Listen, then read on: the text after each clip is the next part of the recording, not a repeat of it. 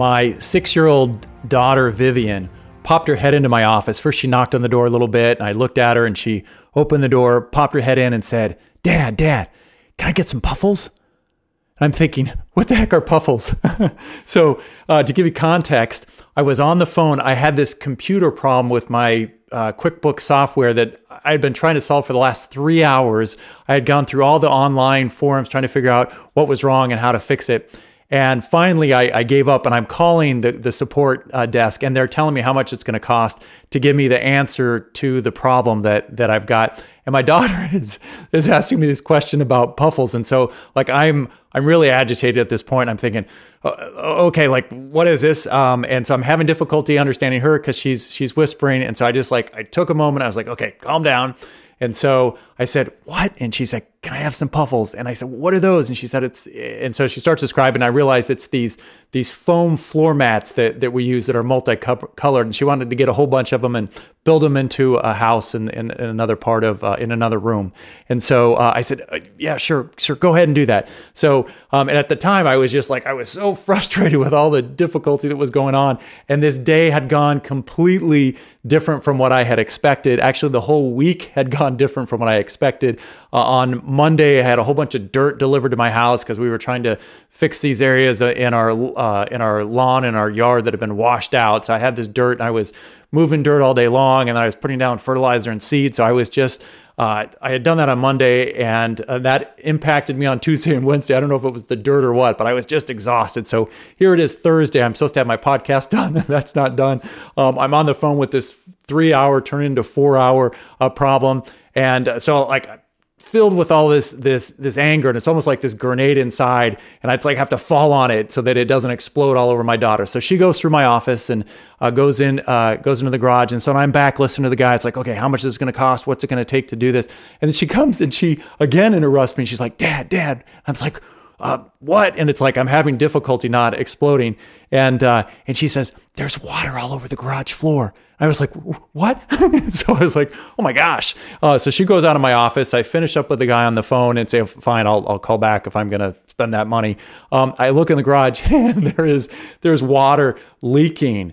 And it's like, oh my goodness. And it had leaked into some boxes, and we had a foundation for a bed that was in there that was all soaking wet. And so I'm running through the house trying to turn off the water and fix the leak. And so at the time, like all this thing was just like exploding all over. And finally, like I was like, okay, calm down.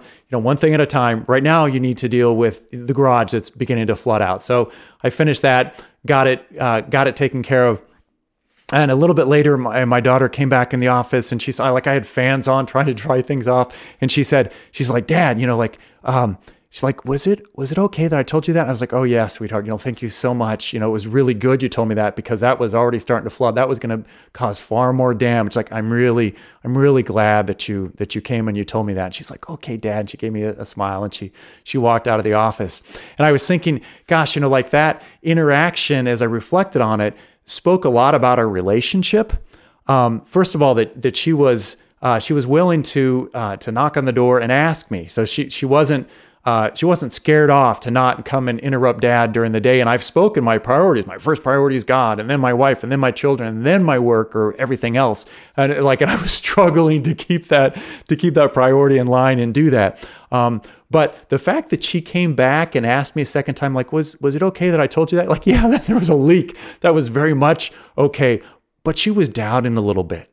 So on the one hand, I think, gosh, when I'm annoyed and I'm having a tough time, I can end up giving her the message that she's annoying, as opposed to just the fact that I'm struggling right now. And how many times, like I did that with my older kids a lot. It was like, I told you not to come in here. Well, sometimes they need to come in here. Sometimes they need to talk to me, and it is an emergency. And so that there's that struggle that I have as a dad, and we have as dads. Like, what am I communicating? Am I communicating that you're annoying, or that I'm having a tough time? So the good news in that interaction was that I had built enough of a relationship that she felt comfortable enough to come in and ask for what she wanted, and then even to ask for what she needed.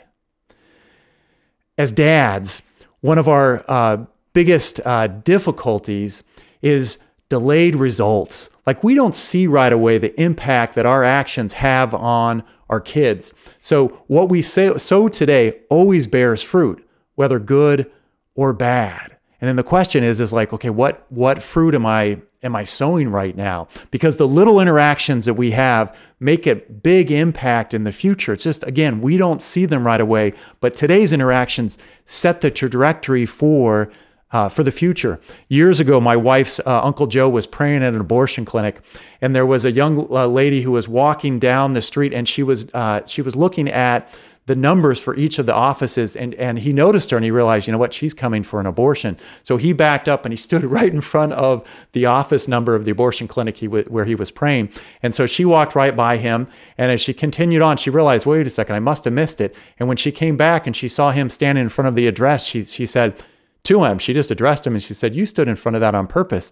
And he said, yes, I did. And she said, well, why did you do that? And he looked at her and he said, because you don't want to come in here. And she said, well, why not? And he said, it's not a good place, and you don't need to be here. And she's like, well, why is that? And he said, well, let me get you a cup of coffee, and I'll explain to you why. And so she said, okay. She was kind of flustered, so he took her to get a cup of coffee. And he said afterward that he knew that if she had a cup of coffee, she wasn't going to be able to have an abortion, at least that day. And when he went in and he talked to her, he said, like, you know, why are you coming here? And she's like, well, I'm going to have an abortion. He said, well, I knew that was probably what was going to happen. And he said, what's your story? And so she started to tell her story and how she had, you know, with her boyfriend, she had gotten pregnant and she couldn't tell her parents. He said, well, why can't you tell your parents? And she said, well, my dad is a Christian minister, and he's always told us that we shouldn't be involved sexually with somebody before we're married. And I did that. And I can't bear to tell him. And so Uncle Joe said, you know what? I bet you that your dad would want to know that he's got a grandchild, and he would want to help you in this moment. And she paused for a little bit, and he's looked at her and he said, if you were my daughter, I'd want to help you in a moment. I bet your dad would too. And she began to tear up. And he said, you know what? Why don't we give your dad a call? Because I think he's going to help. And so she was nervous about it, but they went ahead and did it, and they called. And sure enough, her dad was like, oh, sweetheart, let me do what I can to help you. And so, you know, it was great. You know, what a wonderful thing that happened. And that baby was saved that day. But if you look at that relationship, like what happened in that relationship, that dad had a good enough relationship that his daughter was willing to call, but she was only willing to call after she was encouraged by someone else. So there was definitely a lack there. I'm sure that dad said a lot of the right things, but there was one thing that needed to be said that he didn't say and communicate well. And that's, I love you no matter what. It's not just pastors with kids who struggle with pointing their kids in the right direction, but then also getting them to not only know the truth, but to trust their parents no matter what. Like we as parents, we struggle with that as well. It's difficult to do. Father Frank Pavone, I was at a conference years ago with my wife, and he came in and he talked to us. He's in charge of Priests for Life, and he does a lot of abortion ministry. And as he was addressing this audience of Catholic parents, he said, do you know what the number one reason is that when young girls come in and have an abortion, that they say that they have the abortion? It's because they're afraid to tell their parents. It's like, that's it. That's the number one reason. And he said, this is the number one reason among Christian kids. And he said the reason for that is because if in Christian families, when we're talking about what's right and what's wrong, we can actually, which is fantastic, we totally need to do that. But we have to be careful to not set our kids up so that if they commit a sin that for them becomes unforgivable, like I can never tell my parents, then they're really set up for that. There is a point where they feel like I'm not going to be loved anymore. And he went on to say that statistically that of the girls who walk into an abortion clinic, 70% of them claim a Christian identity. So you start to realize, like, this is a huge problem among Christians. I mean, he was looking at it saying, like, these girls who are having abortions are coming from your families. And we're like, oh, no, not our families. Like, yeah, absolutely. And it's actually more of a challenge when we've upheld a moral standard. So he said, you know what you need to do about this? When you go home, tell your daughters, if you ever get in a situation like that, come to me. I will help you.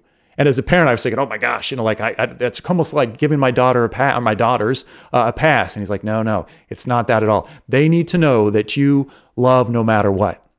So what's the best way to get our kids to trust us completely? First of all, very simply, tell them that they can trust you completely. Tell them, pull them aside, tell them, you can trust me no matter what happens. Second, show them in the way that you respond when they tell you difficult things. When they come and tell you, hey, Dad, I broke this or that, or this mistake happened. First thing to do, like jump on the anger grenade inside instead of just blowing up, and just stop and then look at them and say, you know what, it must have been hard for you to tell me that. Thank you for coming and telling me that, and let's talk that through. So that's number 2. Number 3 is look for opportunities when they've made a mistake and practice not freaking out. Because if you don't freak out, it gives them the opportunity to believe that indeed the time will come that they can tell you something that's hard, and you'll be able to take it, and they'll be able to deal with your response. Now, back to my flooding garage. My annoyance of having a 4-hour software problem and a daughter coming in and interrupting me twice, and then ending up with a flood in my garage revealed a lot about my relationship with God. Because if you look at it, and I started thinking about like what was happening internally to me as that happened, I was questioning. I was like, Lord, why me? And then I was also saying, why now? And haven't I already suffered enough this week? And so just listen to those questions. They reveal a lot about what my expectation is for life. I'm expecting that, that it should be easy, that it shouldn't be as difficult as I'm encountering right now. And if it's difficult, it shouldn't be difficult all at the same time. So the timing, I'm questioning what's God doing to me, his timing, and then even when it comes to his timing and his will, haven't I suffered enough? It's like according to my plan, I'm done. I don't want to suffer anymore. But it's setting up. I'm really revealing what I think is important in life. What are the actual answers? If God was sitting right here with me, what would he say in response? And if I said, why me? He would say, because I love you. That's why you. Well, why now? And he would say, because my timing is perfect. It's like, okay, haven't I suffered enough? It's like, well, that's not for you to determine. It's like, so you could just see that my way of thinking is my plan does not fit with God's, and that you can look in the book of Job, and the same thing. Actually, Job does a fantastic job when he has all these difficult things happen to him. He says, blessed be the name of the Lord. I wasn't saying that, but towards the end, Job justified himself. He's like, what have I done wrong to deserve all this? Aren't these the consequences that come to sinners? And when he tried to justify himself, instead of just accept what God said, then God said, whoa, wait a second. Who are you to question me? And so God went, were you there when the foundations of the earth were laid? And so he laid into Job. And at the end of that, Job was realizing who am I to question God's goodness? And so he backed off and he said, I repent, Lord, your will be done. You know what you're doing. I trust you. And what happened? After he did that, then God blessed him and restored the blessings to him. And so that's a lesson for me practically, is that when these difficult things are happening, and I'm struggling with my daughter who's annoying me and the other problems, that I have to turn and just say thank you for that, Lord. And because my daughter annoyed me, she saved me from the damage that would have happened, in the garage. So when I expect life to look like a trouble-free zone, I've lost sight of God's plan for goodness in all things. As parents, I think that we have an advantage compared to the rest of society, people who aren't parents, when it comes to understanding what God is doing in our life. Because I want my children to grow, to get stronger, to learn. And so I stretch them. I want to make sure that they're educated. I make sure that they're out of bed and that they're clean and that they're growing. And so I know that as that's what it means to be a good parent, to get my children to be more virtuous. But I also have to understand, if that's what a good parent is, and if God's the best parent ever, that's what he's doing to me. He's doing that to all of us. He's testing us. And it was actually kind of shocking to me to think, well, wait a second, this is a test? Yeah, this is a test. Every moment of life is a test. God is testing us. He's proving us. He's refining us moment by moment. And I started to realize that I come across these different scripture verses which said exactly that. And I started to write them in the back of my Bible. It's like, well, this is a test. And here I'm complaining that it's a test. And it is a test. And so I'm going to read a couple of scripture verses. One of them, in 1 Peter, it says, "Beloved, do not be surprised that a trial by fire is occurring among you, as if something strange were happening to you." And I was like, okay, like you're already saying that you're going to put us through a trial by fire, and it's not strange. That's what God does. Another one from Deuteronomy. "Remember how for these 40 years, the Lord, your God, has directed all your journeying through the wilderness." So God was directing everything, every moment, not just then, but now for me too. And it says, "so as to test you," and it's not just to test you in general, to test you by affliction. So God allows for affliction to happen to test us. Okay, so why are you testing us, Lord? To test us, to know what was in your heart, to keep his commandments or not. So every moment of every day, like these tests that happen, the purpose of this is for us to follow his commandment, because God is saying, are you going to love me? Are you going to trust me? Are you going to trust me no matter what? Just like I want my children to trust me no matter what, God wants me to trust him no matter what. And he throws more at me, and then he continues to look at me. You still going to trust me? Are you still going to trust me? And when I trust him more and more like that, he's like, good. Now you're acting a lot more like me. Now you're looking more like my son, because God trusts us, and in trust to us, his heart and his love. Last one, in the book of Psalms, there's this line that says, "Many are the troubles of the just man, of the righteous man, and our Lord delivers him from them all." So it's like, wow, if you're going to do what God's calling you to do, you're going to have difficulties, but God will deliver us. So when I realize that life is a test, I can stop freaking out about another test and start thinking about how to respond well. One way to not respond well, a way to respond poorly to unwanted test, is to fear. And that's the worst way to respond. So like in the face of the flood, of the difficulties, my tendency is to say, gosh, I don't have time for this. I'm not enough. I can't get this done. Now I can't get done the other things that I want to do. So to put this in context, that like this is indeed God's will to test us, but fear is a common response.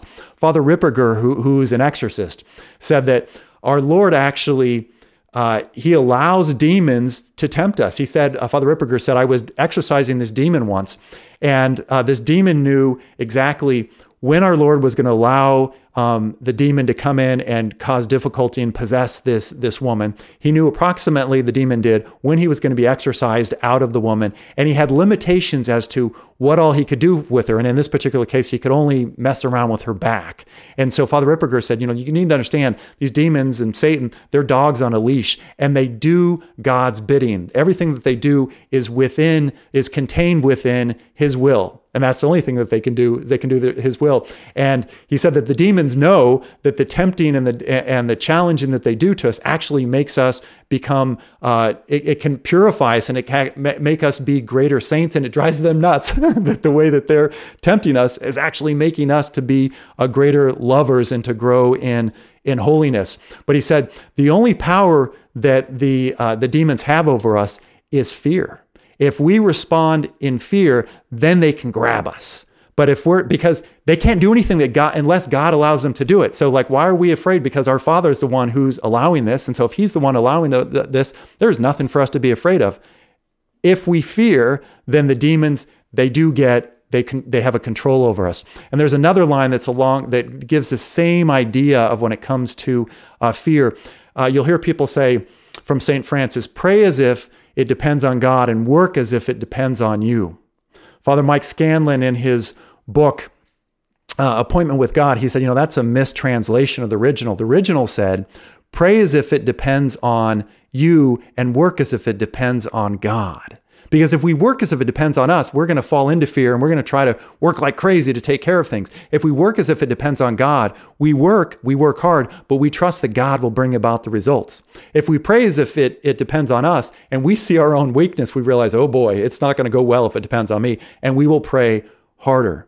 So fear is the fastest way to fail because we focus on our inadequacy instead of on God's competency, instead of his provision in all things. That's what we need to do. Lastly, what's the best way to respond? What's the best way to respond to the trials that God sends our way? The answer is trust. Trusting totally in God's goodness. So when my daughter Vivian came in and she interrupted me once and then a second time and told me about the flood, God was providing for me by warning me about something that if she hadn't told me when she did, that would have been far more damage. And so she saved me from that damage. But she also, there was like me responding well to her and in charity actually saved the damage that would have happened in the future in our relationship if I had just snubbed her in that moment. And so responding with trust, we can do that because we know that God never tries us beyond our strength. I mean, even he promises us that in Scripture. And I had read in Scripture, St. Faustina had said these amazing things about trust. She had said that, sometimes you're in the midst of the fiery trial and it's so hard to trust in those moments. Great. Okay, we're supposed to trust. What do you do when it really all hell is breaking loose?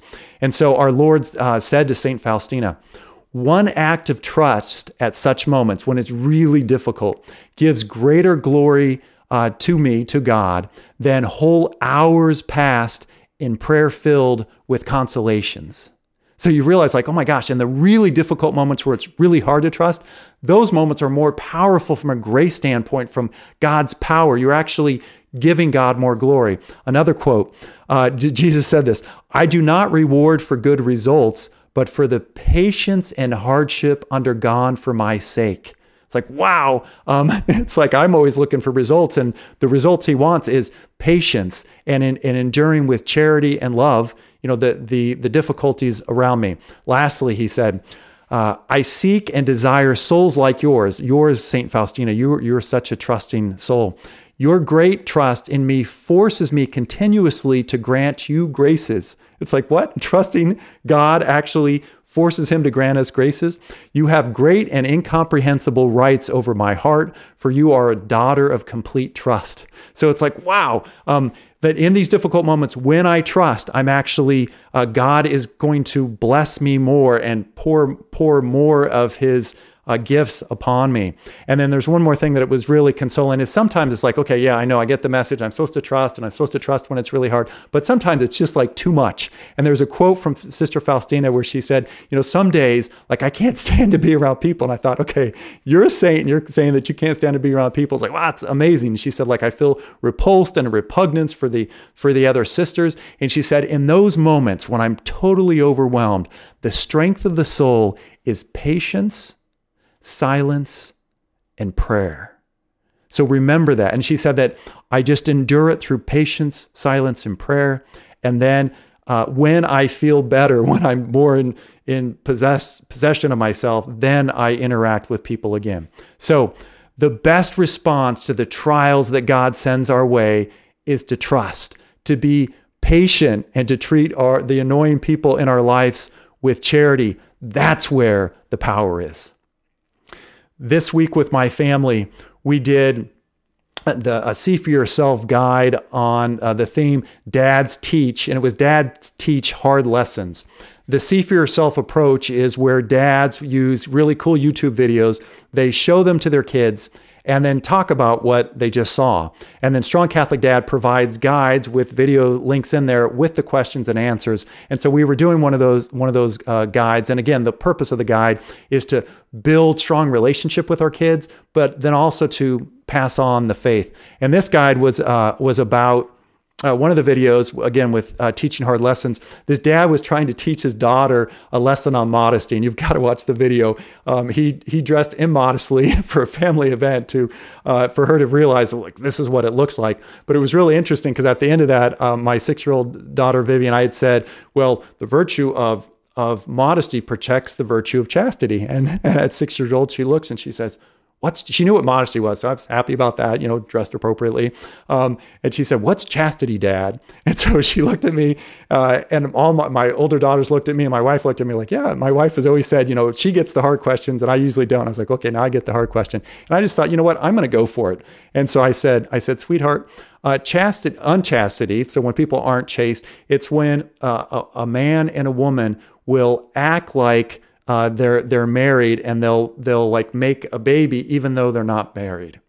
And my daughter goes, oh, like that's not good. And I said, no, sweetheart, it's not good. And then we moved on. And my daughters are like, well, that works. So I was able to get through that, and it was good that that came up, and they were able to. She was able to hear that in my household, on the couch as we were watching this video. And then the last video was this really cool commercial from Thailand about a little. It's a reenactment about this little boy who is stealing medicine from a pharmacy, and he runs out of the pharmacy, and the woman who owns the pharmacy comes out and grabs him and starts saying like, why did you steal this? And is taking it from the little boy. And a restaurant owner walks over and intervenes, and he said, well, hold on a second. He said, little boy, why did you steal this medicine? He said, because my mom is sick. And he said, okay. So the restaurant owner pulls out of his own pocket and hands money to the pharmacy owner to pay for the medicine. And he turns to his daughter and he says, bring a bag of soup. And so she brings it over like, oh gosh, Dad, like, why are you doing this? Like, you're giving away our money and giving away our soup. And they hand it to the little boy, and the little boy runs off. And so he goes and gives it to his mother. And then you fast forward 30 years in this video. Same restaurant owner. Now his daughter is 34 years old. And somebody else shows up at the restaurant who is a beggar. And she goes, Dad, there's another one. And so he says, okay, give me a bag of soup. And so he hands the bag of soup to this beggar. And after he does this, he starts to wobble a little bit, and he falls over. He must have had a stroke or something. And so the next scene, they're in the hospital, and the doctor is saying, he's going to need to have surgery. And the daughter's like, gosh, we don't have the money for this. And then you realize and they show like what the bill is going to be. And so she's like, okay, he has to have the surgery. He's going to die. So she puts the restaurant up for sale. And the next scene, she's at his bed, and she had looked at the bill, and the bill was the equivalent of $25,000. Like, how am I going to pay this? I hope the restaurant sells. And as she's kind of weeping at his bed, a new bill is there, and she looks at it, and it says the dollar amount owed is zero. And it's like, well, how could this be zero? And it says this was paid for 30 years ago by a little bit of medicine and a bag of soup. And you realize that the doctor who was going to operate on her dad was that little boy from 30 years ago. And the hard lesson that this dad was teaching her daughter is being generous costs something, but it is worth it, and you will be paid back more than what you ever expect. And so that was cool. It was great for us to spend that time together and have that interaction. And then we asked the last question is like, are there any hard lessons that you've had to learn and that I have to learn? And so I told the story when I was a little kid, how I'd gone into the almond orchard next door and I'd taken some almonds off the tree, and my mom found out about it. And she said, Michael, we need to go and apologize. So I had to walk over to the house of the people who own the orchard and hold my little hand out with the almonds and say, I'm sorry for stealing these almonds. I was crying. But I told the kids, I never forgot that. And I never stole almonds from that almond orchard again. They're like, wow, you did that, Dad? You stole? And I'm like, yeah, I did do that. And so again, it provided a great opportunity for us to talk about important things. So if you'd like to check out the See For Yourself guides, go to strongcatholicdad.com. Until next time, God bless.